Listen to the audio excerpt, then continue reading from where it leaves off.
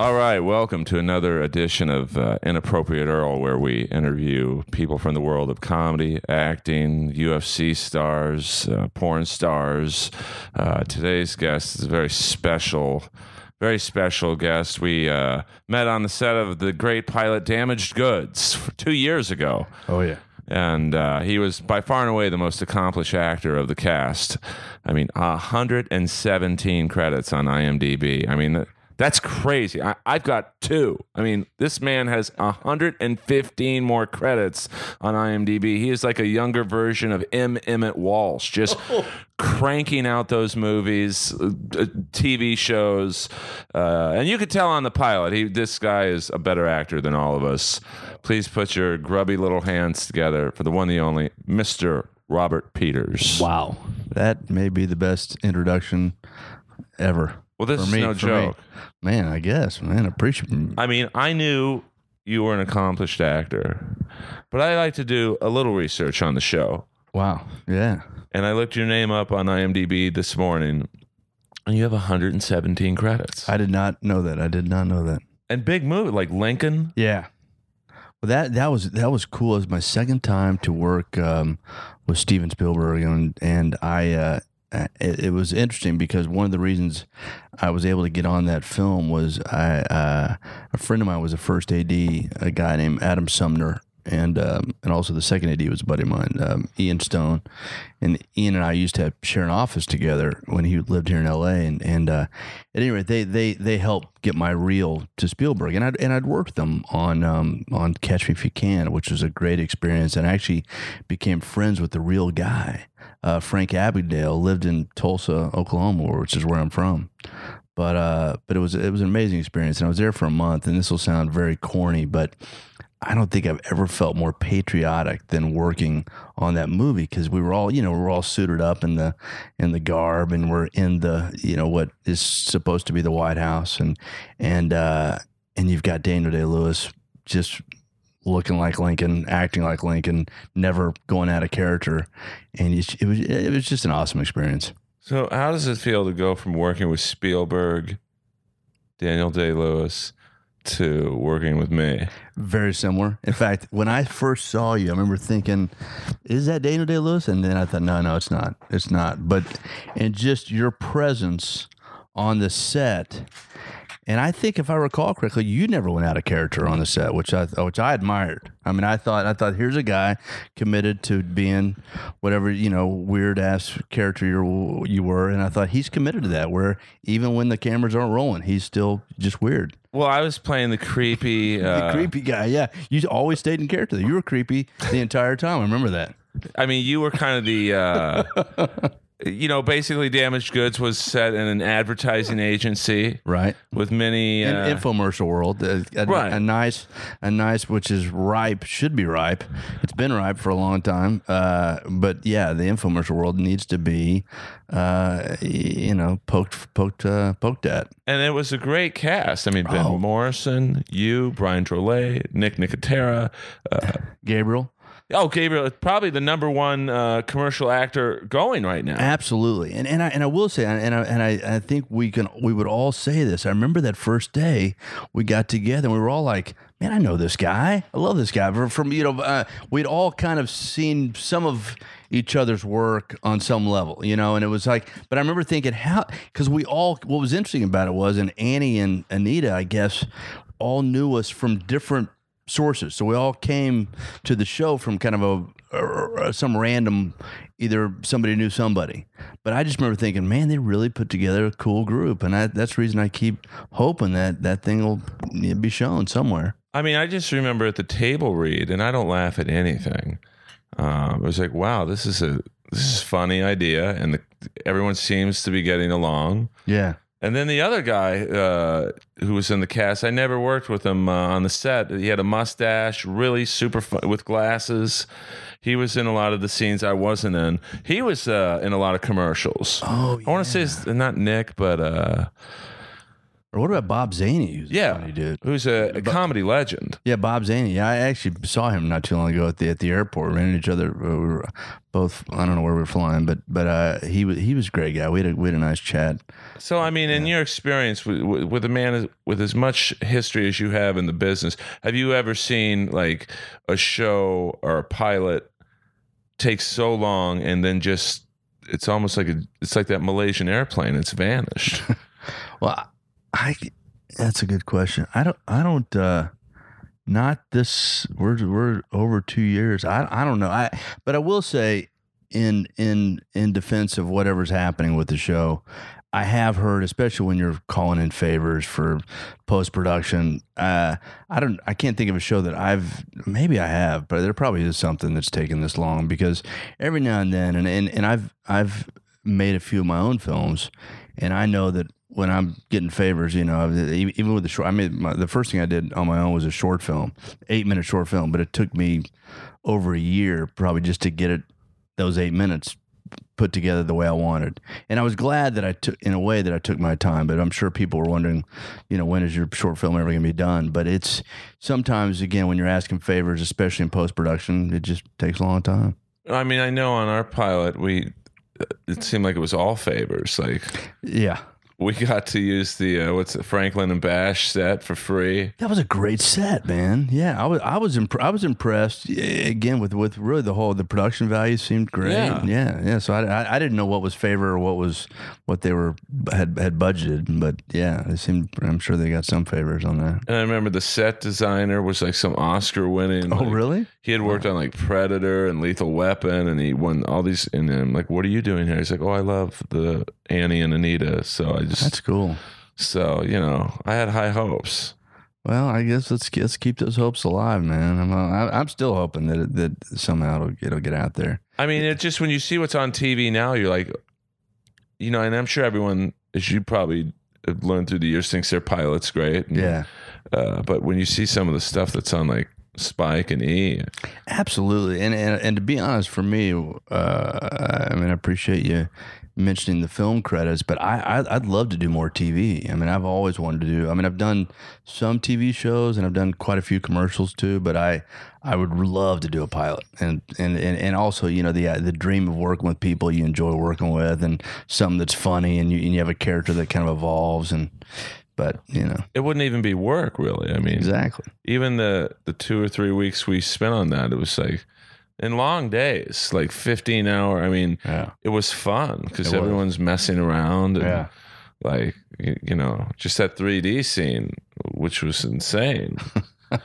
It was like this. I would love this. Would not be a day of work for any of us, and it would probably help us get other stuff. And just for folks to know, I think the title may change, but if you hear of a show that we're both in and those other folks we mentioned, look out for it. But I think someone told me that Damaged Goods may not be the final title. Yeah, because there was a show that called Damaged Goods that got on the air, I think, and everyone was congratulating me. So, oh, bummer. I think it was on like the Sci-Fi Network, or it might still be on the air. But like, what is it like working with someone like Spielberg?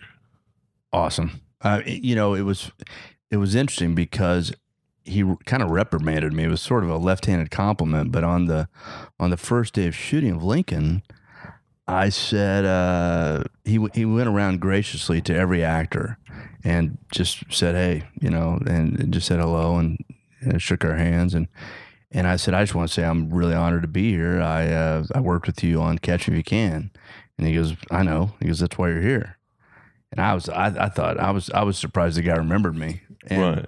But he has an incredible memory, and he watches actors, and that's what's great. It made me feel great. I felt a little dumb saying that, but I felt great that was part of the reason why I was there.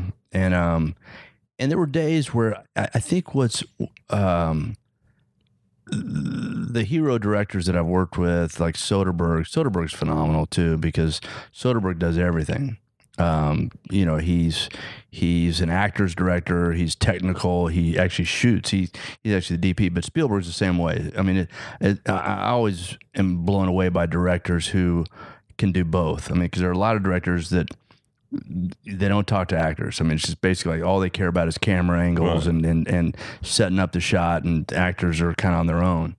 And there are other directors that coddle actors and make you feel like you're a superstar, even if you're doing just a couple of days on the film. And I think Spielberg has that ability to do both. I think it's just cool to watch him work. And I think the reason I'm so, to me, you look at his body of work, and I'm saying the most obvious thing because everybody knows this, but you look at from Catch If You Can to Jaws to Lincoln to, I mean, the guy has done so many different kinds of films, which is pretty cool. I mean, just Jaws alone, Right.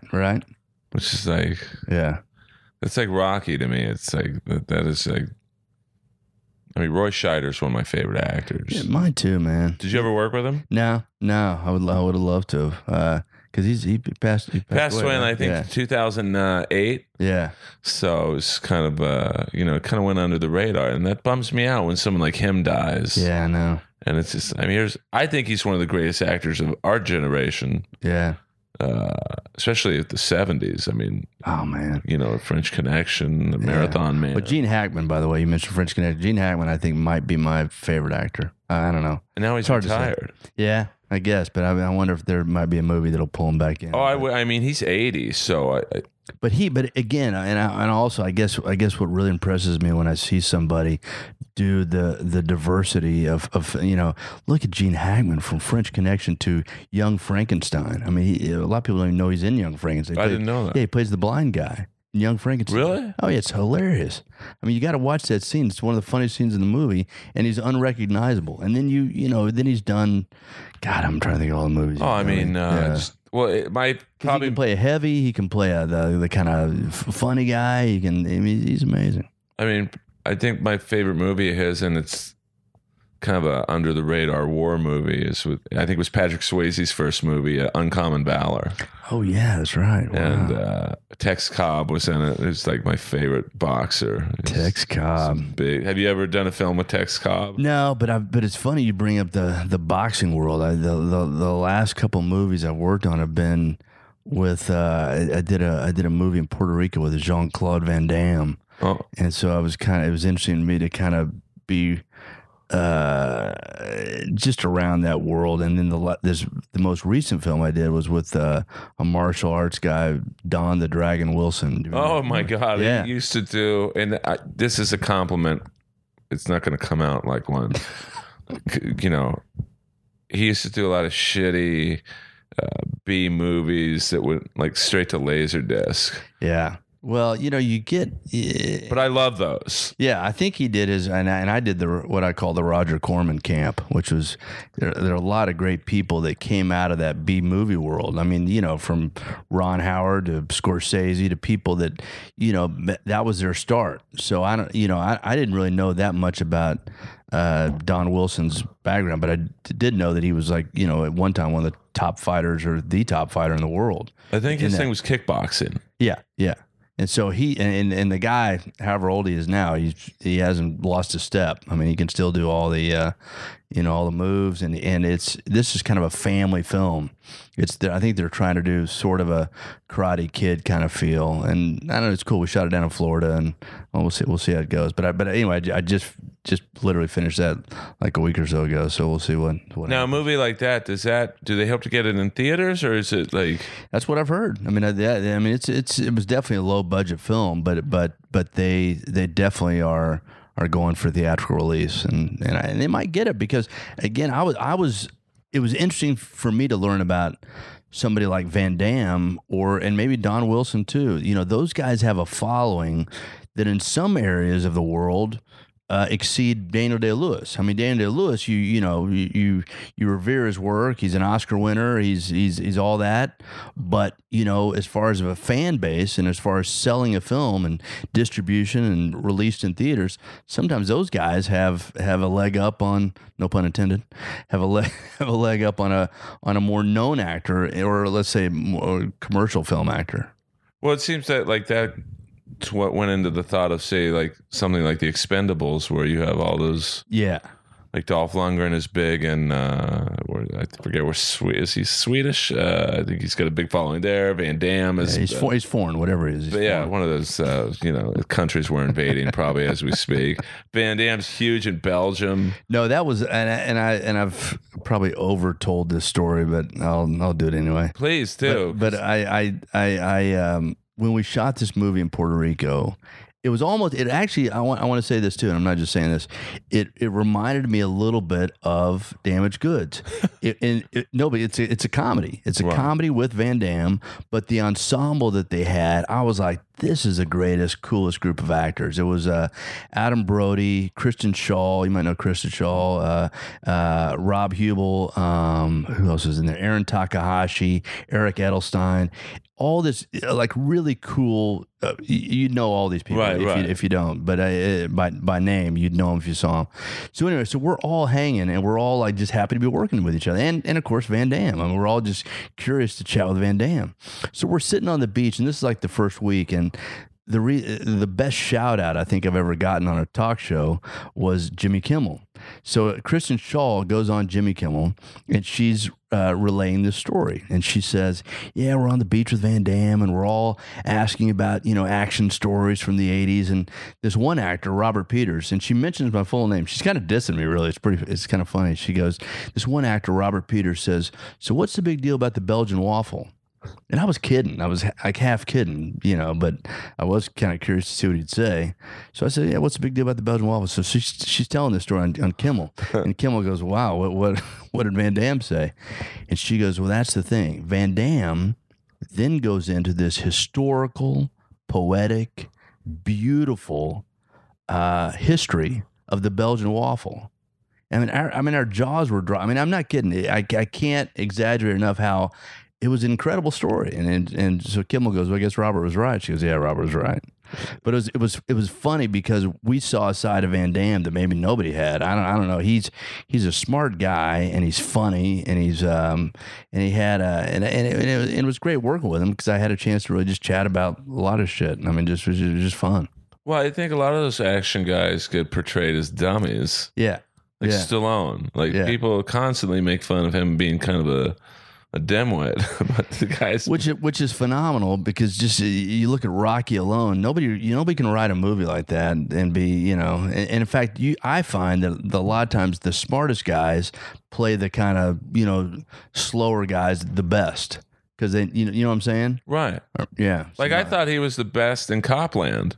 Wow. And there he's with Ray Liotta, De Niro, I think Harvey Keitel. Yeah, I mean some of the great actors of all time, and he held his own. Yeah, he played that dim-witted sheriff. Yeah, and those guys are funny too. I mean, I really was. I was surprised at how and you see it somewhat in the movie. Critics were not nice to the film, and I think unfairly. But I think even apart from what you see him do the movie's called Welcome to the Jungle. Nothing to do with the song, by the way. But Welcome to the Jungle, but when you see him just tell stories, just BS with you, about life, he's just funny. Well, I mean, that's a guy who's lived 1,000 lives. And he'll tell you about it too. He's self-deprecating, and he's an open book about the rocky road he's had, and it's pretty cool. And by the way, his daughter and son were in the film too, and his daughter stunning, and both of them are great actors. They're both great, and which is pretty cool too. Well, I mean, he's a very good-looking guy, and I think his wife is actually from Puerto Rico originally too. So what do you have coming up? I mean, I don't even know what to ask you. I mean, you 117 credits. So I mean, who's your favorite actor you've ever worked with? Wow. I mean, you've worked with literally thousands. I think, man, that's a tough question to answer. I mean, you've gone from Daniel Day-Lewis to Earl Skakel. I mean, that's I mean, my initial reaction was I was going to, of course, say Earl Skakel. I mean, that's too obvious. But apart from Earl, I would say one of my best experiences, and is still kind of a calling card for me with certain people, was working with John Malkovich on In the Line of Fire. Oh, that was the movie with Clint Eastwood yeah. playing the Secret Service. Yeah. What part were you in that? I play a duck hunter. It's really just one scene, but I got so fortunate in that they used that scene for every marketing thing they did for the film. This will sound pretty goofy, but one of the when I was a kid, I collected Mad Magazine, and I was in Mad Magazine. I made Mad Magazine. That was like the pinnacle for me. It's like, I guess, like Steve Martin saying he got in the phone book in The Jerk. But but for me, seeing myself drawn in Mad Magazine, I was like, this is unreal. And but Malkovich, it was really because of Malkovich. I benefited. Malkovich is so good in that movie, and he's so cool, and you'd love him because he's got this real dry wit. Oh, yeah. I mean, you see it in Beam, John Malkovich, but Line of Fire, he plays just phenomenal. It's just one of the best performances I think ever. But he was just a cool guy too. Well, I mean, and this goes to show you, because I want to get into rejection and how many auditions you've had in your life and how do you deal with it. But my mom once had dinner with Clint Eastwood while she was pregnant with me. Wow. So I guess I was there, and she looked at him and said, "You'll never make it. You're too nice."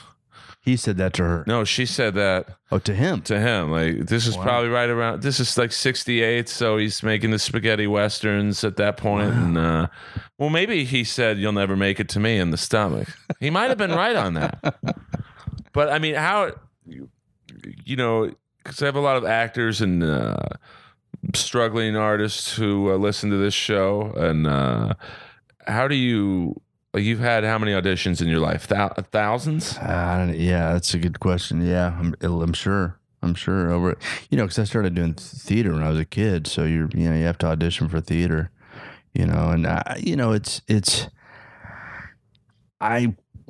don't know, how would I answer that question? I think, there's so many cliches of people say, don't take it personally, let it go and blah, blah, blah. But, I think everybody's different. I'm sure every actor tries to reconcile that in his or her mind. But for me, I think if I go in, here's what I'd say. If I go in and do what I think I'm capable of doing, you make your choices before you audition, and then you go in and you do that, and you do the best you can. If I do that, I'm not as hard on myself if I don't get the job. At least I've done what I'm capable of doing. I can't help it if they don't like me or they can't, but I did what I felt like was right for the role, and I did, just did the best I could in the room. Then I'm okay. When I go in and screw up because I either get distracted or something and of course there's a million things that can happen in the office, and I'm sure you've had people on your show tell you horror stories of, the casting director gets a phone call, starts eating a sandwich in the middle of your audition. I mean, you're like, whoa, or something, a million things can go wrong, but that, or you yourself just lose your space, or you fumble words, or you just don't do, or you don't hit the comedy the way you can hit it, then you're just bummed. And you walk out of there going, I know I can do better. And actually a buddy of mine who was in my first film, which I'd love to talk about. That's my most successful film that I very self-indulgently, I wrote, directed, acted in it. But it opened up a lot of doors for me. But the actor is pretty well known, who is in my film, and he, I guess it wouldn't hurt to say his name, Matt McCoy. Oh, wait. Matt was in, he's been Police Academy, but also on Seinfeld. He was on Seinfeld for years. Matt's a great guy, great friend, but he told me one time, he said, and I don't know if he does this every time, but in an audition, he said he didn't feel great about it. But just as he was walking out the door, he said, listen, this is to the casting people or producers or whoever's in the room.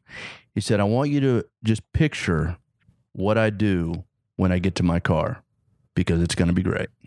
Whatever you saw in the room, whatever I just did right now was not great. Right. But when I get to my car and I redo it, it's going to be great. So picture that. I don't know. I Did love you get the gig? I don't know if he got. I hope he did. He's booked a lot of gigs, so he probably did get the gig. But to me, that's something funny because every actor, the minute you leave the room, then you can do it perfectly, or whatever. If you get thrown by attitude that you get in the room, or whatever throws you, but when you get to your car, then it's brilliance. Then you do it again.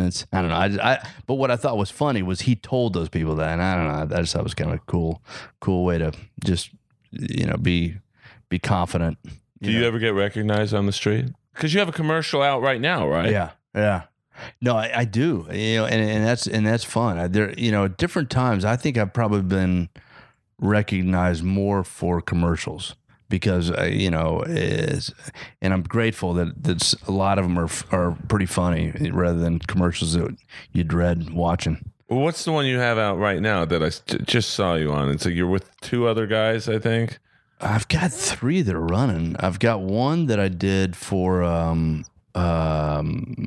Kraft macaroni and cheese that we shot down in New Orleans, which is fun. And I've got one for ING where I'm selling a barbecue. It's the catchphrase is sauce rack. I play a salesman that basically just doesn't listen to the guy and just says, it's got a built-in sauce rack. Maybe that was the one I saw. Yeah, and then I've got one. Actually, I got one that was pretty interesting that I did for American Greetings. It's for a greeting card. It's only online, but I hope people will watch it. It's about Father's Day. It's about inept fathers, and they were trying to sort of, I think, do it in the same zone as that huge internet commercial that was done last year for Mother's Day, where they basically acted as if it was real. Right. Where we came in, and in a way it was. It's the most unique audition I've ever had because the audition was the job. We came in, and these were other actors that I knew, but they used 5 or 6 guys coming in, auditioning to be a dad, and we're supposed to be bad. And so it was, I don't know. I think it's pretty funny. I'm proud of it. So that's playing right now, and then. One that I was recognized a lot for, but I don't think it's playing anymore, was for, and actually Gabriel was in it. It was for, I don't know if you golf or not, but it was, I do. It was for FedEx, but I play a delusional golfer, and Gabriel plays the waiter. And I'm ordering an Arnold Palmer, but I'm ordering it as my name. It'd be like we're at a country club, and I go, I'll tell you, let me have an Earl Skakel. And they're like, what? Earl Skakel, lemonade and iced tea. And they go, dude, that's an Arnold Palmer. I go, that's not, no, Arnold Palmer's an iced tea and lemonade. I'll take an Earl Skakel. But my name was Mark Steffenhagen. Where was that at? I shot it out here at some country club I'd never even heard. Friendly Hills. Friendly Hills. Yeah, it was a beautiful course. Oh, yeah. So, but I'll tell you, man, I became friends with George Lopez at Good a party. Man. Yeah, great guy. And he flipped over that commercial. And he told me golfer friends had, because in fact I'm a very mediocre golfer, but I had always joked about why was Arnold Palmer the only one who had a drink named after him. Right. He got all these, but anyway, that was a fun commercial to do. Yeah, I mean, why wasn't there like a Lee Trevino? Yeah, Lee Trevino, Jack Nicklaus, Calvin Pete, Phil Mickelson. I'm obsessed with Calvin Pete. He was the black golfer who had he fell out of a tree as a child, and he had a permanent. They didn't set it right, so his arm was like permanently bent, so he couldn't hit it that far. But he was like the most accurate golfer in the history of like hitting fairway. Yeah, he never won a major, but I did not know that. I mean, that's got to be a tough world to be a black golfer. I mean, I know Tiger's kind of black, but Calvin Pete was like. He was one of the first. He was like Dikembe Mutombo black. So, it was always great when you'd see him in the Masters because, that had to drive the membership crazy. Well, yeah, in that country club world, I'm sure they were, yeah. I mean, that's the first time I ever heard the N-word. Is that right? Was at Bel Air Country Club. And, did you grow up here? I grew up here, and, my dad was he could have been a pro golfer, but, he was just like a Jacques Cousteau type. He was just like an adventure man, and he was on the cover of Life magazine because he killed a whale. And who was this guy? Oh, no one famous. Just like a MacGyver meets Jacques Cousteau, and so we were a member at this country club, and I heard the N-word once, and I didn't know what it meant. Wow. How old were you? 13. Wow. So I went down to the caddy yard the next day, where they're, of course, 95% black, and then story real short is I shot bogey golf on the front 9 in Bel Air from the men's tees. At 13? At 13, which is pretty good for someone who I would say better than pretty good. didn't practice a lot. And I said to my uncle in the clubhouse, "Hey, Uncle Bill, I just shot bogey golf." And he's like, "Earl, that's golf." So I go down to the caddy yard. "Hey, guys, my uncle said I shot golf." And they was just like, "Don't say that word again." Wow. And I'm like, "Why not?" So, Wow. Because country clubs are, I think, the last bastion of like pure racism. No, I agree, and in fact, I saw some of that too in Tulsa, Oklahoma. I grew up. My parents belonged to Southern Hills, which is one of the best golf courses. Very famous. Yeah, and I mean they had the U.S. Open there. They've had I actually worked during the U.S. Open, which is cool, and I got to meet a lot of my heroes. Like that was back in the Tom Miller days, and or not Tom Johnny Tom, Miller. I'm sorry, Johnny Miller. Tom Watson. I started to say Tom Watson, Johnny Miller, Jack Nicklaus. I mean, all these guys were playing. Oh, I love Johnny Miller. Yeah, me too, man. Johnny Miller was just cool. All those guys were cool. Tom Watson was cool too. My grandmother said something too, which I thought was pretty funny and observant. She goes, golfers are the only athletes that have no problem talking about how great their game is. Other football players, baseball players, when they're talking about the game at the end of the game, they're almost always very humble about it and give credit to all the team. Golfers will go, "Yeah, I hit a beautiful shot on 3, and I laid it up perfectly on 4, and I couldn't have played 5 better." And they're just, but it's not even bragging. It's just they're just remember. But it's pretty funny that they. I don't know. I found it interesting. Oh no, it's golf is a great. I think a good shot is like sex. I mean, it's like it's that feeling that it's like coming. Like, I mean, I don't know if that's the best way to put it, but no, and I've never heard a golfer say that after an interview, but I'm sure they have. But when you hit a ball perfectly, there's not a feeling in the world like it. You're exactly right, and I will say golf is a metaphor for life. For me, in that when you just relax and don't try to, just let it happen, I think that's when you play the best golf. But when you're trying to just force it and push it and trying to hit the ball as far as you can, typically you're not going to do as well as when you just relax and let your swing do the work. But I know exactly what you're saying, and it's the reason I keep playing. Because as I said, I'm not very good, but I do occasionally have a great game, or I have a great shot. Even if it's just that one shot that you hit, that you're just like, yeah, that's it. Oh, it's just such an amazing feeling. Yeah. I mean, I regret. I guess I've kind of given up the game just because I got spoiled playing Bel Air every day. I mean, it's it's the most beautiful. I mean, you're in the middle of Bel Air. Yeah. Billionaires on every hole, and then my parents moved and they sold the membership, and to play a public course after Bel Air, you're just like, it's like going from Janelle Bunchen to... You're sounding very country club right now. It's funny. Someone from, The Biggest Loser week 1. It's just like, wow, I can't do this. But I will say, man, we should go play Whitsett. Whitsett is like this great little par 3 course that everybody plays. Like a lot of actors go out there, and it's become this kind of fun course. And it ain't Bel Air, but but I think you'd enjoy it just for the fun of it. I would enjoy it with you. Yeah, it'd be fun. And that's what I love about golf too. Golf is such a social sport.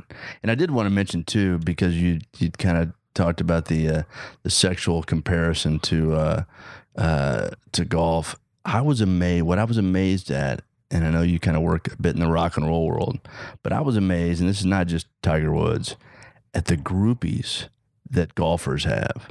I mean, when I worked during the U.S. Open, I mean, they're like rock stars. I mean, they definitely have, just a ton of women that just want to meet them, and just it's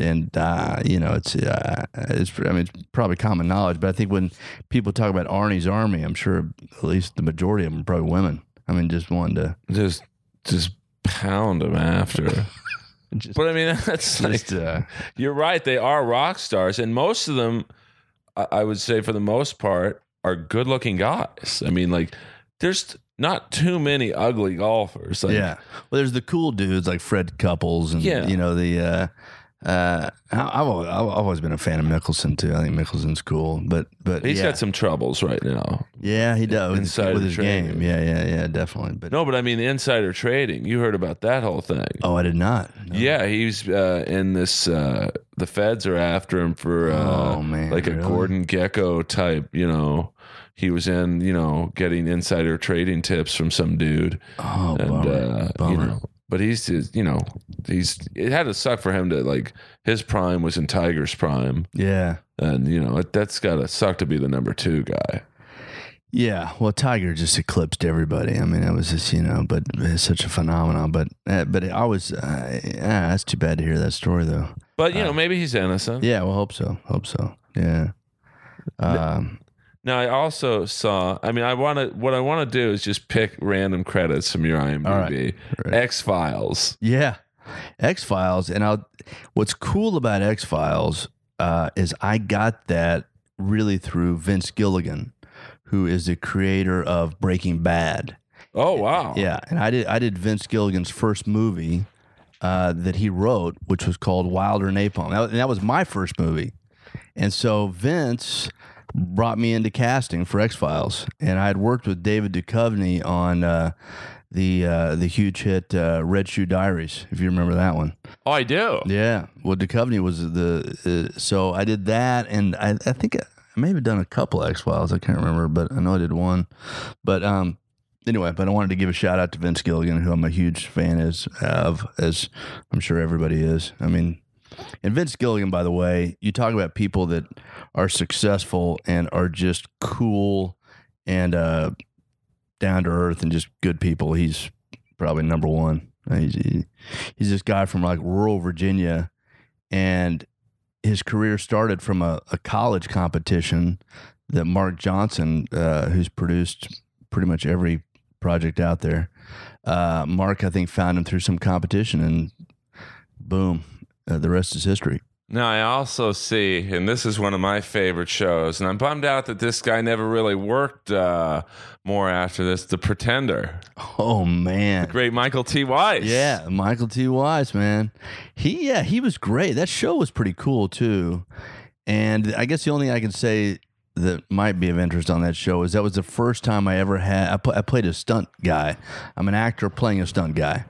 And in that, this bad car accident happens on the racetrack, and I had to go for the first time under the full prosthetic makeup. They had to make a thing. So I don't know if you've ever done this, but it's a little unnerving, especially if you have any claustrophobic tendencies, because basically your entire they had a plaster cast all the way down to my abdomen, and so you can't breathe. Oh, you can breathe, but you have to breathe through a straw coming out of your nose. Right. And so that was they're calling right now. That's it. No. Keep going. Yeah. Anyway, so the straw comes out of your nose, and the first time I did it, I was like, I was trying to act just casual about it. And this was on the Pretender.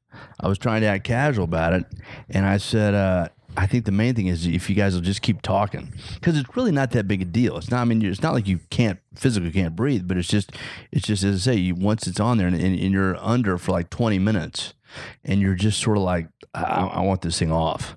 But I actually did better on the Pretender than I did later. I had to do it again on a TV show called Angel.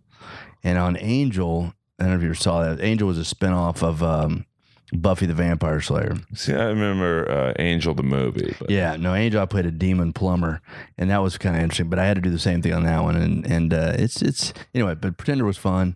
And yeah, I don't know what happened to Michael T. Weiss. I don't know. But I mean, that's the crazy thing to me.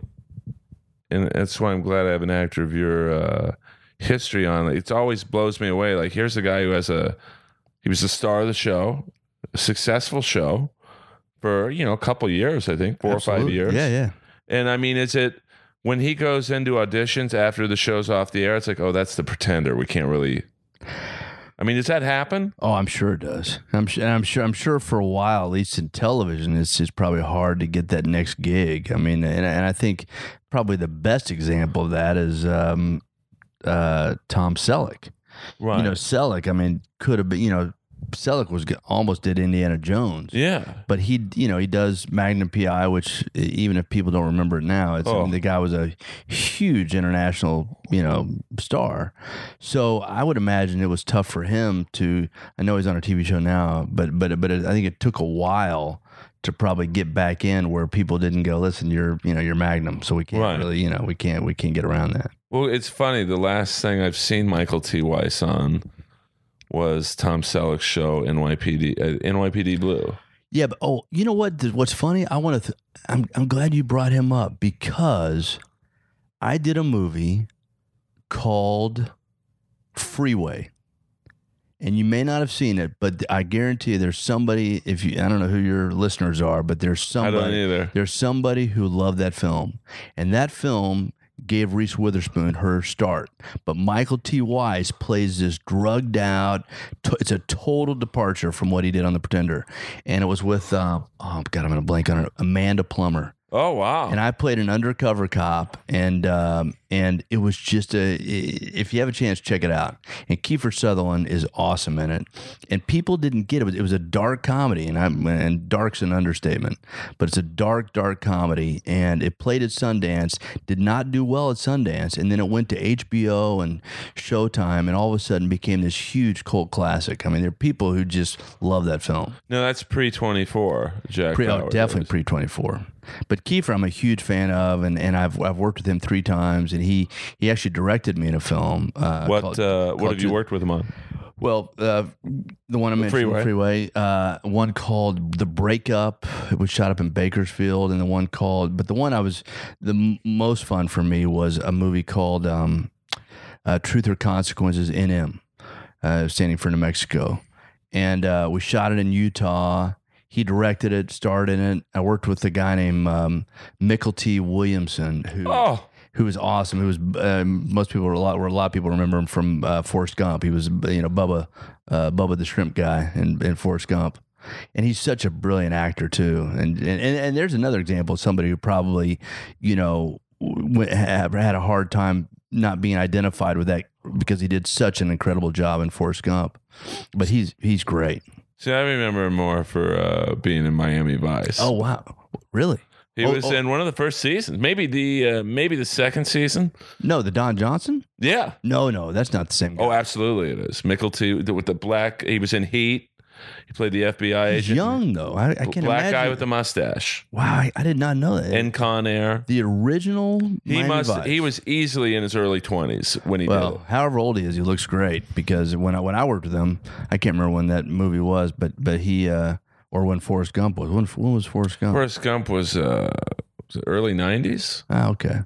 Well, man, he's the guy doesn't age. I mean, I have an obsession with not that he's a character actor, but like no, he is. He's a high level character. Yeah, I mean, he could do both. I mean, he's almost kind of a leading guy. He plays an undercover cop in Truth or Consequences, and he's great. He's just a great actor. I mean, is that an insult when someone is labeled a character actor? Like, no, in fact, it's funny. I think even leading actors sometimes appreciate that because it usually means that they've done roles where they just, I don't know. I guess I take it as a compliment sometimes. Maybe it means that you're not, good looking enough to be the leading dude, but usually that's not the case. And there's plenty of guys that, I mean, I think Clooney's the best example. Like, to me, Clooney can do whatever, but he goes from, or Brad Pitt too. I mean, both those guys, obviously leading guys, but they take character roles and they try to find roles that would, I'm sure, be defined as character roles. Now I have to ask this question. My favorite actor of all time, other than you, of course. Yeah. I mean, that's like, appreciate it, man. It's unwritten, unsaid. It's just. I'll be interested to see if that statement stays on the show. But understood. Oh, I don't edit anything. Okay, then good. Have you ever worked with the great John Glover? No. Do you know who he is? I do. I do, and I think, or have I? Wait, this makes me sound like I don't know. I mean, you've probably like 6 degrees of Kevin Bacon. This is 6 degrees of Robert Peters. Well, people have joked about that before because, and actually, it's funny that you say that because I actually worked for Kevin Bacon. On what? When I first moved to L.A., I worked as his assistant for a brief time on Tremors. A great movie. A great flick. And by the way, for the record, he's one of the, again, and I'm not just whatever, but I just think he's one of the coolest, most humble, and also just an incredible actor. And I'm a fan of The Following now, which the guy who created that, I met at a film festival in Germany, Marco Siega. And I hope that show keeps going strong. I wanted to like it. I'm a huge Kevin Bacon fan. Yeah. And I love I might get his name wrong, his protagonist, James Purefoy, the guy who plays the... Yeah, I know what you're talking about. I can't think of it either, but yeah. And they have good chemistry. Yeah. But I just, it's such an unbelievable show. Like, it makes Prison Break seem like, oh, okay, that could happen. Right. I mean, I like a little bit of realism, like... Well, the whole mind, control thing, is that what you're talking about? That aspect of it? Or well, it's more like the situations, like how much bad luck does Kevin Bacon have where he's always, getting stabbed, or like, it's almost like 24. Right. Which I love. I mean, I'm watching it this season. Yeah. I mean, it's... I'm a big Kiefer Sutherland fan. Well, I'm right with you. I hope 24. I actually hope I didn't know for sure if that was just going to be just a quick run, or if they're actually talking about bringing it back, which I hope they do. I mean, it's. I think the problem with that show, at least, and I'm just an idiot fan. I'm not critiquing anyone who. I don't know how to make fucking TV or films, but it just there's only so many bad guys before you start repeating. Like, the bad guy in season 4 of 24 was so good, right? I think his name's Arnold Vosloo, or he was in a Van Damme movie. He's just got this Gene Simmons type of creepiness, and right. It was over after that because he was perfect. But now here's another topic I have for you. All right. Because this is no joke, and I know you're busy, and we're not wrapping up. I mean, I could talk to you for days. I love it. I don't like it when they make a remake of a classic film, because to me, like The Longest Yard in 70, I think 73. Oh man, but you picked the right one to tell me. The original was one of my all-time favorites. Loved the original. I mean, it was just a classic, had a charm about it. I love Adam Sandler. I do, and I'm right with you. I do too. He told me I was funny once. Well, as you should have, and I'm a huge fan too. But I agree with you on that one. That was one that I didn't think they needed to try to remake. Well, it was just, and I find that, and the reason why I bring this up, because I know that you were in the Bad News Bears. Right, I'm really glad you brought that up too, because I'm not fucking around. I know here. You got it. That's why you have your own show, man. I would say this: the Bad News Bears thing was a bummer.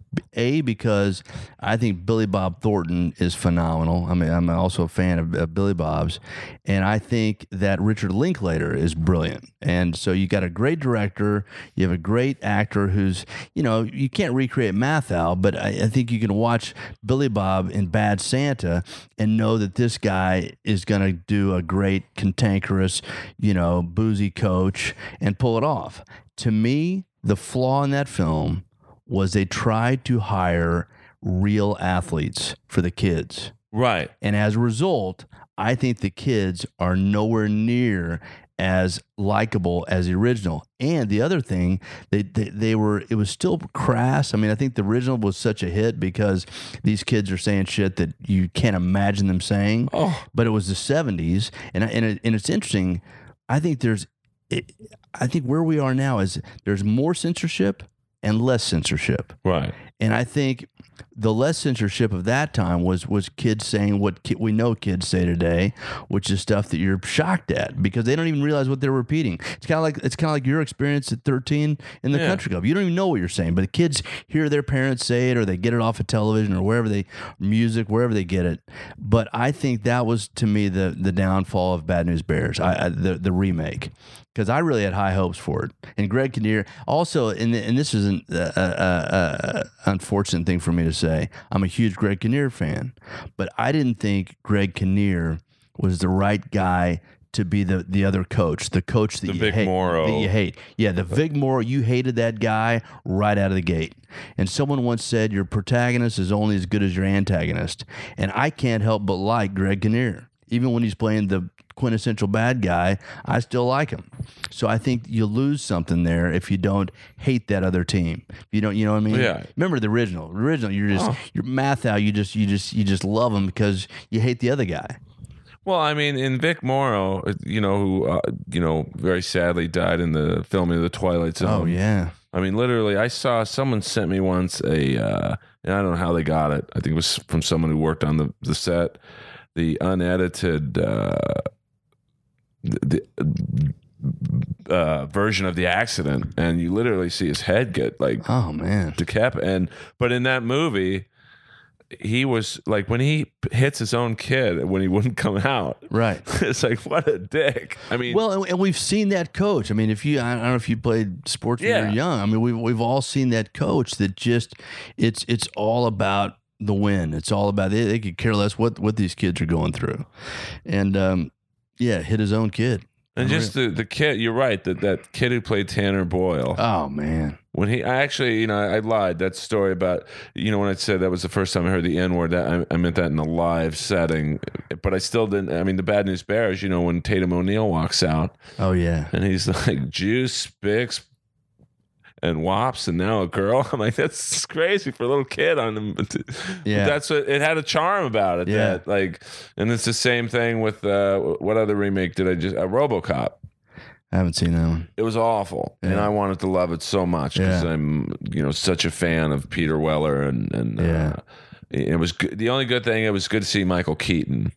Oh yeah, kind of back in the game, and Jackie Earl Haley, who you kind of remind me of. Really? Not from but I mean just his career. Who? Bad News Bears. Kind of a journeyman actor. So you mean, yeah? No, but someone. I don't want to say journeyman because I'm a big hockey guy. So whenever someone gets labeled as a journeyman player, it's it's kind of an insult. Right. But just someone who constantly works and I could see you playing a dad. Yeah. I could see you playing a pedophile. Interesting. You use both of those in the same. Or well, I'd love to play a bad guy, by the way, and in fact, I mean that's the thing. And I'm grateful to have had that opportunity to do. I mean, comedy is my favorite, but I do love to do a variety of roles. And what I got to mention this because it's just to me coincidental that you started this thing by mentioning M. Emmett Walsh, because M. Emmett, to me, is the quintessential character actor. And what was funny was that movie that I mentioned to you that Vince Gilligan wrote, Wilder Napalm, I worked with M. Emmett Walsh. And granted, this is my first big studio movie to work on. We shot it down in Florida. And this is kind of funny. So I the first week I'm talking to, and I never knew what to call him. Emmett, I don't know what to call him. But M. Emmett, we'll call him, says, do you prefer Robert or Bob? I go, I really only go by Robert. He goes, well, Bob. He calls me Bob the rest of the movie for 2 months. I'm thinking I guess it was a rhetorical question. I mean, he's but yeah, he's the guy. I mean, that guy's been the Coen Brothers. I don't know. There's probably every movie that's ever been made. I think he's in. I mean, he makes you look like you haven't worked. Well, he's got to have over 200 credits. I'm sure he does, and that I would love to keep going in that direction, man. I'm just grateful to work. When I first moved out here, my goal was to make a living, and I'm making a living at what I love to do. But I think you're in the perfect looks wise, you could be a chameleon. You could really. I mean, it's that. Do you want to look like? You don't want to get pigeonholed as like the guy who's in all those Capital One commercials who played Ogre in Revenge of the Nerds. Yeah, Donald Gibb. Right. He's so big. And he was in that Van Damme movie, Bloodsport.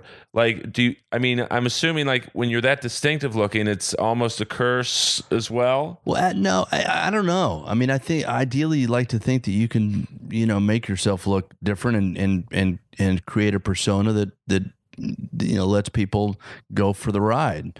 I will say, if I had to say, and as I mentioned, I'm trying to make my own films, and I've had some success, which I'm grateful for. But I would love to do like an Albert Brooks kind of thing, Right. or a Gene Wilder, or a this will sound like a weird. I'm not comparing myself to Clint Eastwood, but these guys that make their own films are in their own films. Albert Brooks, especially the types of movies that he makes, and of course Woody Allen, and Adam Sandler, Ben Stiller, these guys, like those guys to me, like Ben Stiller especially, and Adam Sandler and Gene Wilder and Albert Brooks, they're not leading guys, but they play leading guys, Right. and they do comedy, and that's what I would love to do. I'd love to write films that have that are great stories, have great comedy, and also have something you walk away with, and think about. Now, have you ever worked with Rob Schneider? I have to ask. No. Oh, okay. I haven't, but I'd like to, and I gotta say, I think he's really funny in Sandler's films. I think he always pulls something off that's pretty out there. And I know I just heard it because a buddy of mine, I think, did an episode. He's got his own show that he's created that he's doing on his own. Or I was in episode 2. Oh, you did something with it too. Yeah, another friend of mine though said they did something. And how was that experience for you? Now the tables have turned. It was good. I mean, I had opened for him for like 4 years, Okay, so you guys we knew had- each other, and I really admire what he's doing. His Yeah. show was on CBS, and the ratings were really good. Yeah. And it just, I'm not sure why it got canceled. It was with Cheech, and Yeah. it was very, it's weird when you see someone of his stature in the business kind of get fucked with by a network. Right. It's like, what are they going to do to guys like you or me? Yeah. And certainly, I don't mean to put myself in your level, but like, it was like, wow. So he just basically said, fuck it. I'm going to do everything on my own. I'm paying for everything. And, I think he's trying to shop it to someone like Netflix, or I think FX is hopefully a possibility. Well, when we get Damaged Goods up on the air, then we'll just do a crossover thing. He can do an episode. Yeah. You and I will go over there. You've already done one, but we'll do that. I'll be like Walter Goggins. I'll just go from Sons of Anarchy There you to have you ever auditioned for Sons of Anarchy? I have, and I wish I would have gotten it. And Walter Goggins, by the way, I've worked with. He was actually on Lincoln, and I've been really happy for him. And he's Justified, I think, is pretty amazing. I mean, I'm a huge fan of his from The Shield, which Yeah. is like And also the guy that's the lead on Justified. Timothy Olyphant. Yeah, I think that guy is a phenomenal actor. I worked with him on Go. Okay. And Go is a brilliant film in my opinion, and that's what is a great cast. But the writing, John August wrote it, and Doug Liman directed it. And it's just, if you've never seen it, it's a cool film. It's the same story told from 3 different vantage points, Right. and it's pretty cool. But he's great. Timothy Olyphant's great in that film. What was your audition for Sons of Anarchy? I can't remember some Cop? No, actually, I think it was like Good Old Boy. Just Do you get that a lot because of your accent? Yeah, and I think I've got a rural thing pretty naturally. I mean, I grew up in Oklahoma, but it's so I will say I think it early on. No actor wants to be stereotyped, like you're saying. You want to be able to do Right. and think you can do whatever. But I sometimes I don't think it's bad when you walk into a room and my thing was cops, good old boys, and cowboys. So I could walk in, and I could usually sell that pretty quickly. So I don't mind that, but I'd love to play, I'd love to play lawyers, doctors, and whatever. Well, no, it's funny you say that because what was I watching the other day? Revenge, which is kind of a Yeah.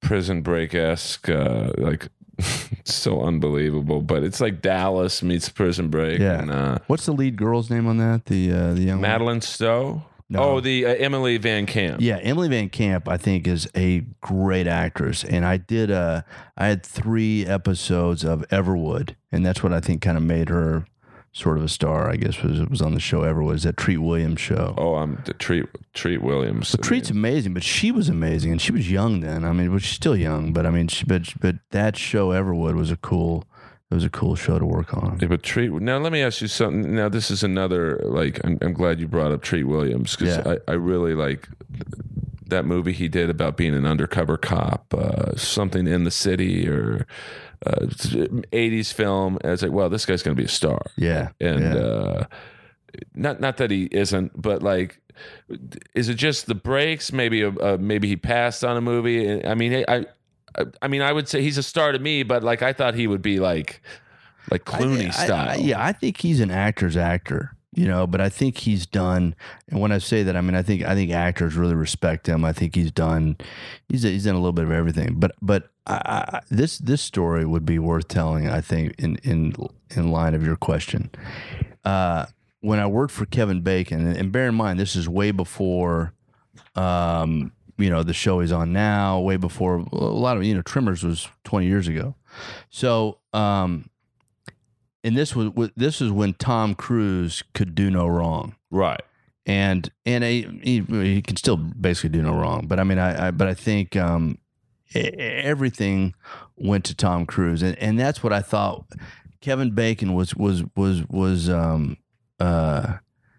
just joking about it, but I almost think this was really true. He said in casting, when you're on this A list, because there's an A list we all know about, and they work down from that. But he said, if the script calls for a 400-pound woman, they'll ask Tom Cruise if he's interested. I mean, it just didn't matter what the role was. Right. So in answer to your Treat Williams question, I think every actor, and this is what Kevin Bacon was saying, while Kevin's been hugely successful and I think always will be, at different times, actors, are on a hotter list or whatever. And so these other actors have to wait till it goes past. And I'm sure there may have been times where Treat Williams could have had a role and turned it down or didn't get the role because Tom Cruise took it. Right. So I don't know. I mean, it's I'm sure it's an obvious statement, but I just thought it was funny. That sort of put it in perspective when Kevin Bacon shared that, because I guess I think, those guys, including Treat Williams, probably never have to worry about work, and they don't, but you still have to worry about getting that great project. I mean, sure. the great scripts that everybody wants, those start only with the biggest bankable names, and then you wait for those hopefully to get to you if those guys turn them down. You know what I mean? Oh no, I mean I've always been a huge fan of casting decisions, and if my comedy career doesn't work out, which it will. Well, it has. It's what I love about doing this show is I get to interview someone like you who I just love and respect. I mean, and this is no bullshit. I mean, just sometimes in the world of comedy, and I'm sure it's like this in acting, you have to work with people you don't like, and you just have to suck it up and go, all right, maybe I'm in the scene with a director I can't stand, but I have to like suck up to him because it's but like with Die Hard, Bruce Willis was like literally the 8th choice. Like I think, is that right? I didn't know. Yeah, no, Wow. I've always wanted to. I'm too lazy to do it, but write a book about roles that people passed on. Like I think it was Stallone, Schwarzenegger, Eastwood. At one point, I think Frank Sinatra. God, that's amazing. Like all these weird choices, and like Terminator. One of the original choices was O.J. Simpson. Oh man! And there's a great DVD extra where the casting director was like, I didn't find him believable as a killer. Right. Oh, really? Yeah, no, I'm not doing material. And then Wow. I think the second choice, and I'm a huge Lance Henriksen fan. Have you ever worked with him? No. But he was another choice, and they had actually done some still shots of him in the Terminator outfit, and he ended up playing a cop in the. God. So it's just. Well, it is interesting. I remember hearing all the people that turned down Forrest Gump. Like who? I think Travolta was offered it. I think. Right. I think there are several big actors, if I recall. And the other one, which is one of my all-time favorite films, is Godfather. And I think Godfather, they didn't want Brando. That's crazy. Now you can't imagine anybody but Brando. And they didn't want Pacino. There's great stories about that movie because, and I went to a really cool tribute to Francis Ford Coppola that David O. Russell and Paul Thomas Anderson did. Oh wow. And it was really cool. But Coppola was very self-deprecating about all that, and just said, "Yeah, this film, we didn't know what we had, and every day it was I had to fight for Brando, I had to fight for Pacino. Yeah, they didn't, it's amazing." I mean, I guess, and you would know this 100 times more, 115 times more than I would. When you're working on something, you don't really know if it's going to be a hit or not. It could be a hit. It could be, Oh man, a total, could never see the light of day, I guess. Yeah. Like with Roy Scheider, we brought up earlier, he was the De Niro part in, what's that war movie he did? What is that war movie he did? Like 1980. It was De Niro, Christopher Walken, John Savage. Deer Hunter? Yeah, I can't remember. Oh yeah. Scheider was the De Niro part. Wow. And he had to leave like a week into filming because he was contractually obligated to do Jaws 2. Wow, I did not know that either. And by the way, I've become friends with one of the writers, Quinn, of Deer Hunter. He wrote Deer Hunter. Oh my God. And he hangs out at Aroma Cafe. There's my plug for Aroma.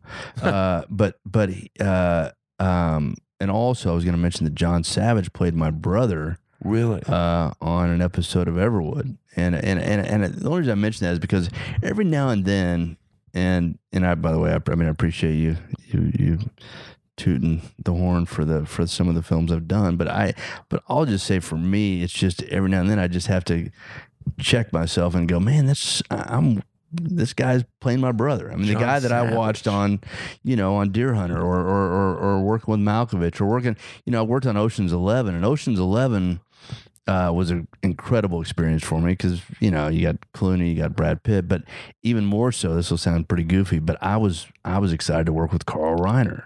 I'm thinking, this is a dude that created Dick Van Dyke Show. This is the guy that wrote some of the best Steve Martin stuff, and I just think, the guy's a legend in television and film.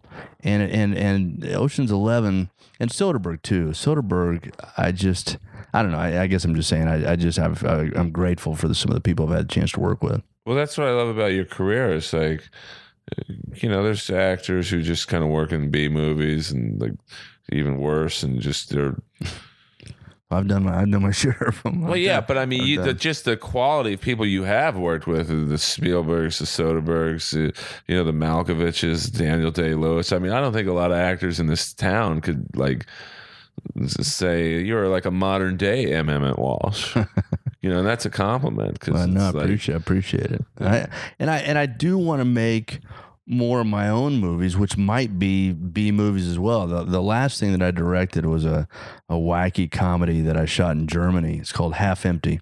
I'll give myself a plug. Please do. It's on Netflix if you want to see it. It's a musical, but it's like a mockumentary type musical. Right. The best review I got compared it to like a Christopher Guest style film, which was flattering. Again, I'm a huge fan of Christopher Guest. So I want to keep making movies, and I think so. I hope if there's a follow-up interview the next time we talk, I will have made another film, because that's in addition to just keeping working as an actor. I just really want to see if I can make more films, either directing and acting or producing and acting. Oh, there will be a follow-up interview. Oh, good. When what I want to do, my fantasy to get our pilot picked up is to do a live table read. Absolutely. I know everyone's available. And I'm going to take 2 years to edit the... Yeah, payback. Right. Payback, so, exactly.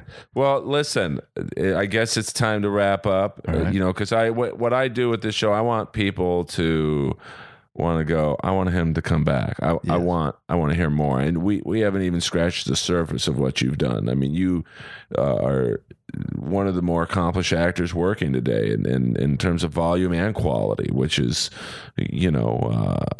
my respect level for you is mammoth. I mean, not just everyone gets to sit on that couch. I mean, well, and I'll say this: if you make all your guests feel this good, I imagine you're gonna have a busy show, man. I appreciate all that, and I really do. Yeah, I just appreciate it. Well, it's true because, like, whenever I try and do the Larry King interviewing style of, no, I really, I always used to watch him and go, God, he's kind of an ass kisser. But now I know how he feels. Like when you're actually interviewing someone you respect and look up to, and it's hard not to, throw them accolades. And he said if the host is talking 20% or more, they're a bad host. So you're a great guest because you talk a lot.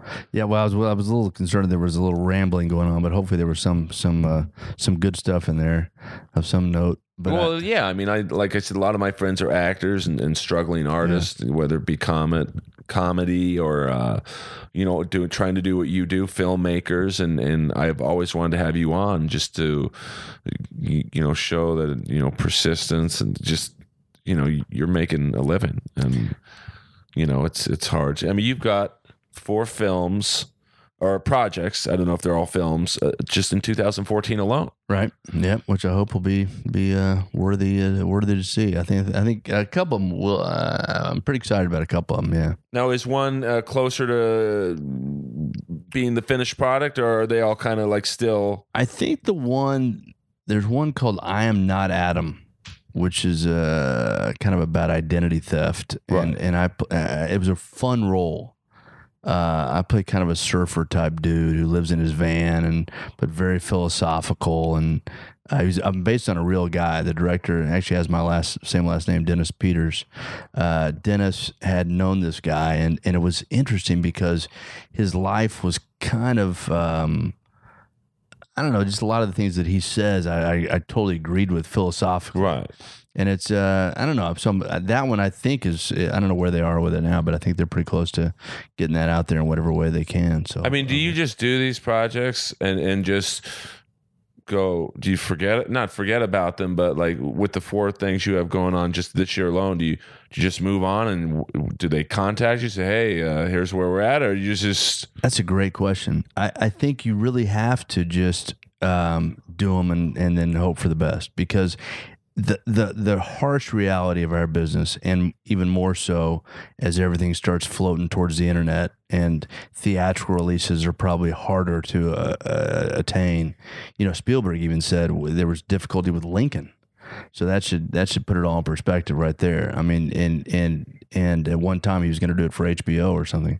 But I will say this: so for me as an actor, yeah, you go in and you just do your thing. You hope you do the best job you can, and you hope that whoever's making that project gets the opportunity to get a release. And having made my own films, it's the same thing I went through, because I didn't know what I could sell. I sold my first short film to HBO, and then I sold a film that I produced called Certain Guys.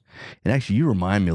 All right. So, yeah, I mean, this is, we're just finishing up here with the great Robert Peters. But, what we were talking about, Robert, was you mentioned off air something very interesting to me, that of the 117 credits you have, you got most, if not all of them, on your own with really no agent. Yeah, I think almost all would be the accurate. And and I say that both wishing I didn't say that, and also kind of proudly saying that. But I guess for whoever might hear this show, and if I haven't bored them with ramblings, I would embrace that it can be done. But I have had agents over the years, and I've had the same commercial agent almost since I've been in LA, and they've been awesome, and I've done quite a bit of commercial work. But on the film and TV side, I just have not had that great agent relationship, and so I've had to resourcefully and just gratefully count on the people that I've worked with, the people that know my work, and say, listen, let's work again. As I said, I've had the good fortune of working with certain directors, a few times, and then also just when I've heard about a project, we were talking about Kiefer Sutherland earlier. I've been able to, say, listen, I'd love to work with you, and get that opportunity, and without an agent, because an agent couldn't get me in there. Well, that's. That's a story that I really want my listeners to hear, because I think they think that they can't make it if they don't have major representation, and I kind of used to, and maybe still think that to a degree. Yeah, I know when I first moved to LA, the two things that were the end alls were getting your SAG card and getting your agent. And there was often a catch-22 on either one of those. You know, hard to get your SAG card without an agent, and hard to get an agent without your SAG card. So I was already in the union before I moved to LA. Right. So I'd done a couple movies in the Midwest. So I came out here very confident, and I thought I'm going to have no problem getting an agent. And I could not get an agent, and for years. And so then I started just trying, I did workshops. I did, whatever I could do to be in the traffic and to be on people's radar. And do those help? Yeah, I do. I think they do. Really? I think there are a few of them that maybe just take your money and run, but I like to think that most of them are legitimate. I mean, you know who you're going to see. So if you're a huge fan of, like we were talking about earlier, Justified or whatever, pick a show, The Wire, Anger Management, Wire, whatever show, you're going to be seen by that casting director. So you're going in, that you're going to learn a little bit about how they work, and you know that you're going to have an opportunity to perform in front of those people. So you may not get the job that day, but here's a great example. My first big movie, I got two movies. I mentioned this earlier. Was Wilder Napalm, the Vince Gilligan movie. But in the same week, I booked the movie Chaplin, and Chaplin came as a result of a workshop. And this will be something to note. The woman, the casting director, Valerie Masalis, who is still casting, didn't call me for 5 months after that workshop, and called me straight in for the director, who we know to be Lord Richard Attenborough. So I'm coming in on one of the biggest movies at that time. Chaplin was, one of the biggest movies out there, if not the biggest. And so she brought me straight to director. From that workshop, I booked the movie, and it was an incredible experience. And I became really good friends with one of the ADs on it, and who's still a close friend of mine today, a guy named Lee Cleary. But that job opened up a ton of opportunities. All came from workshop. Well, because in the stand-up world, it's ripe with carnival barkers and classes, and at least in stand-up. And I'd like to get your take on this. I don't think you could teach stand-up. You're either funny or you're not. Can you teach acting? No, I'm not saying can you teach, but can you teach someone to be the next De Niro? I think there are great examples of both, where you have actors who had just a natural ability and possibly never took a class in their life and just had that, innate talent. And I think there are probably people who maybe early on didn't quite have it, but through great teachers and great experience with working with incredible actors, all of a sudden their game went to a whole new level. To me, it's like sports. I'm a pretty good tennis player, but when I play with players that are better than me, all of a sudden my game gets better. Right. So I think the same can often be said about acting. And I think what I would add to that too is that in acting, I think that there are a lot of times roles that were just, you're fortunate enough to get a role that really is in your wheelhouse, that you really can, you connect with, and that's what makes that actor a star. And they maybe were a great actor, maybe they weren't that great of an actor at that time, but that particular role they got, and the director helped them make a great film, and that's what you hope for. What you really hope for is a great film and a great role, and then great distribution for that film, so everybody sees it. Well, I mean, some of my favorite acting roles were, done by non-actors, like the movie North Dallas 40. Which is Nick Nolte and Mac Davis. It's basically kind of a documentary of the Dallas Cowboys. Yeah, I remember the film. But are you talking about Mac Davis then, or are you talking about? No, I'm actually there. I know he was more known for his country. I'm talking about he was in pretty much every scene. John Matuzak. Oh yeah, who has since he passed away, I think in '89. But he played basically played himself. Yeah.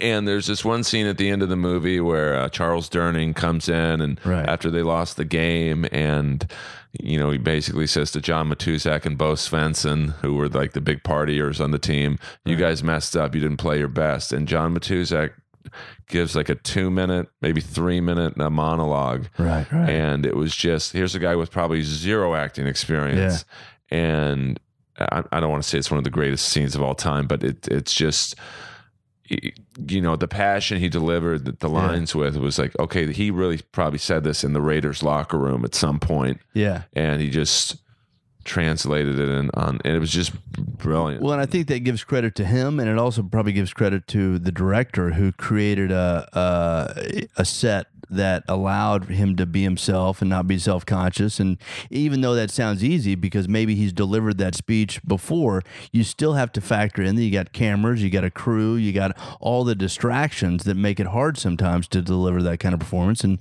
Matuszak did it. And another good example, I think, is guys like Lee Ermey. Lee Ermey from I don't think the guy had acted a day in his life before he did Full Metal Jacket. Yeah, Full Metal Jacket. But obviously he's got a military background. He knows exactly what that calls for.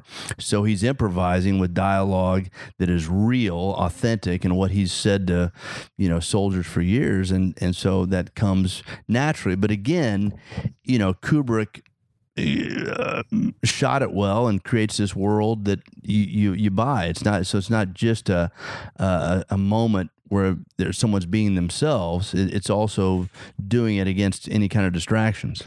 Well, yeah, and I don't like wooden acting. I just like acting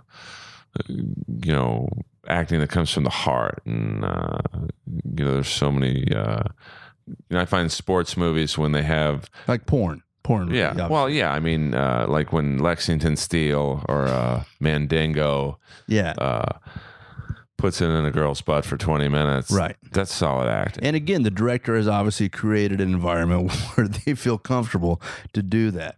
Right? Well, I mean, now it's funny you mentioned porn, and I was about to wrap up, but I just figured I had to go inappropriate somewhere. I feel like if your audience is inappropriate Earl, I've said nothing. Well, this has been an appropriate interview just because of my respect level for you. But I appreciate it.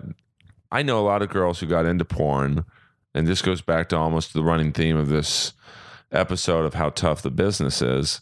They come out here to be legitimate actresses. I don't know. They think it's going to happen in a month. It doesn't, and they're like, meet Ron Jeremy at the Rainbow, right? And they're doing Take It in the Ass 7, right? I mean, they had me at 2, but I mean, yeah, I got to get that whole series. I hope that's on Netflix. Well, yeah, there's going to be a trilogy, prequels, the whole thing. Oh, good. Well, I've got the action figures, but I just didn't have any of the. What do you think of the acting in porn? Are there action figures? I don't know. The acting in porn. I'll say this: the movie that I mentioned before that I told you Dietrich Bader was in. I also had the great opportunity to work with Tracy Lords, and Tracy, of course, did whatever before she became a mainstream actor. A lot of things. Well, yeah. But I will say she's a phenomenal actress and a great singer and a great and I don't know how many people have been able to do what she's done, but like you say, I know Ron Jeremy's done some stuff, right? And he was in my favorite movie of all time, and I'm being serious. I mentioned to you John Glover before. You said favorite movie of all time, but it's not a porn. No, but all right. It really is That's big. That's big. And I know it's crazy because, most people would pick like The Godfather, Deer Hunter, Jaws, Forrest Gump. There's a movie that came out. Butch Cassidy and Sundance Kid. Right. I mean, there's so many. Ben-Hur. One Flew Over the Cuckoo's Nest. Gone with the Wind. Wall Street, Platoon. Right. But there's a movie that came out in 1986 called 52 Pickup. Wow. And Never seen it. Well, it's got a great. Someone like you would appreciate, I think, the lineage of the people working on this film. It directed by John Frankenheimer. Wow, I'm a Frankenheimer fan. Well, that's now of course I want to see it, but I always find it really bold when someone says, "Listen, this is my all-time favorite film, or all-time favorite song, or all-time whatever," because that's just so hard to say. So it must have been pretty amazing. Well, I mean, it's just this goes back to Roy Scheider was in it. Basically, what it is Roy Scheider and Anne Margaret are married. I like Anne Margaret. And it's kind of Travolta related. Roy Scheider's cheating on Anne Margaret with Kelly Preston. Wow. Who's his wife. And so he gets blackmailed by John Glover, who, if they ever have a film on how to act as a bad guy, they should just screen 52 Pickup, because John Glover just plays this great 80s sleaze. Clarence Williams III is his lieutenant, Link from the Mod Squad. Sure, I know that. And the great, and I would call this guy a character actor, Robert Trebor, who, he's one, just you've seen him in everything. And it's just so, and the Elmore Leonard novel. So it's got this great, Anne Margaret. All right, beautiful. I hope it's on Netflix. It has to be. I'm serious now. Yeah, I want to check it out. And I think the problem with why it wasn't a bigger hit was I think it came out right before Fatal Attraction. So it's similar, not similar storyline, but and Ron Jeremy has a cameo in it. Okay, because it's set in the porn world. The three bad guys are smut producers. Okay, and but what I love about it is that in the credits, Ron Jeremy's name is Ron Jeremy Hyatt. Like, adding a third name is going to make people, I don't know who this guy is. Who's the guy with the foot-long dick? This is a great scene. Well, he could have been just wanting that for IMDb purposes, to separate the porn credits from the legitimate credits. Who knows? Because if you have if there's a book, it's basically the porn IMDb, and like each actor, like a guy like Randy Spears or Lexington Steele or Castro or Mandingo or Vince Voyeur or Mr. Marcus. These names are coming pretty easy to you. And they're not all guy names. I don't know any of the girls' names. It sounds like championship wrestling is what it sounds like. Oh, are you a wrestling fan? I am, but not and it's funny you mentioned that because I'm actually talking to a friend of mine in Oklahoma who wants to develop a championship wrestling movie, and about the Von Erichs. Kerry. And I think there's a great story there. So that's I've got so many ideas that I'd love to see. Well, I'd like to be in on that. Well, I'll keep you posted. Huge wrestling fan. Yeah. And, well, it's interesting because you remember Goldberg? Oh, yeah, Bill Goldberg. Yeah, Bill Goldberg. Well, his dad actually delivered me into the world. Really? His dad is a doctor and delivered me and two of my brothers, Jed Goldberg in Tulsa, Oklahoma. Oh, wow. Yeah, and then, of course, Billy became he was a football player, and I think big wrestler. This was before MMA was, now I think a lot of football players try and get into MMA. Yeah, and that's why I think there's a movie here, too, because I think the wrestler, the Rourke film, Mickey Rourke film, which was great, and I think it, obviously showed a real human side of that world. But I don't think people know as much about how it evolved and how it became this. I don't know. I think there's still another movie. Hopefully. Oh, it's a fascinating, world. Pro wrestling. Just I think a lot of times the early deaths of a lot of these guys. Well, a lot of tragedy in the Von Erich family. There was almost all those guys died tragically. Well, I mean, a whole bunch of brothers. Yeah, I mean, it's one of my favorite wrestlers who had worked with the Von Erichs a lot, the Ultimate Warrior. He just died. Okay. So, I mean, and he's only 54. So it's just like, and I know the Von Erichs died earlier than that. Yeah.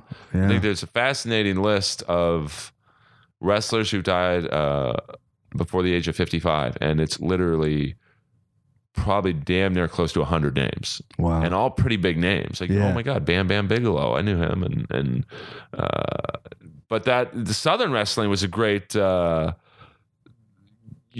territory, I guess they call it, because the WWE wasn't really, or WWF back then, wasn't really invested in the South. WCW and NWA had kind of owned that territory, and then Vince McMahon just gobbled it all up, and he'd go territory to territory. And there is a great, on many levels, just like the business side of pro wrestling, the tragedy side of it, and the individual characters. Even if you don't like wrestling, I mean, The Wrestler was a great hit because it was just a great movie. And it's sad because I know a lot of wrestlers who basically ended up like Mickey Rourke in that film, just doing autograph signings in high school gyms, no one there. And so, but back to the Ron Jeremy thing and the porn IMDb thing. And then I know you got to go. I know you got a table read.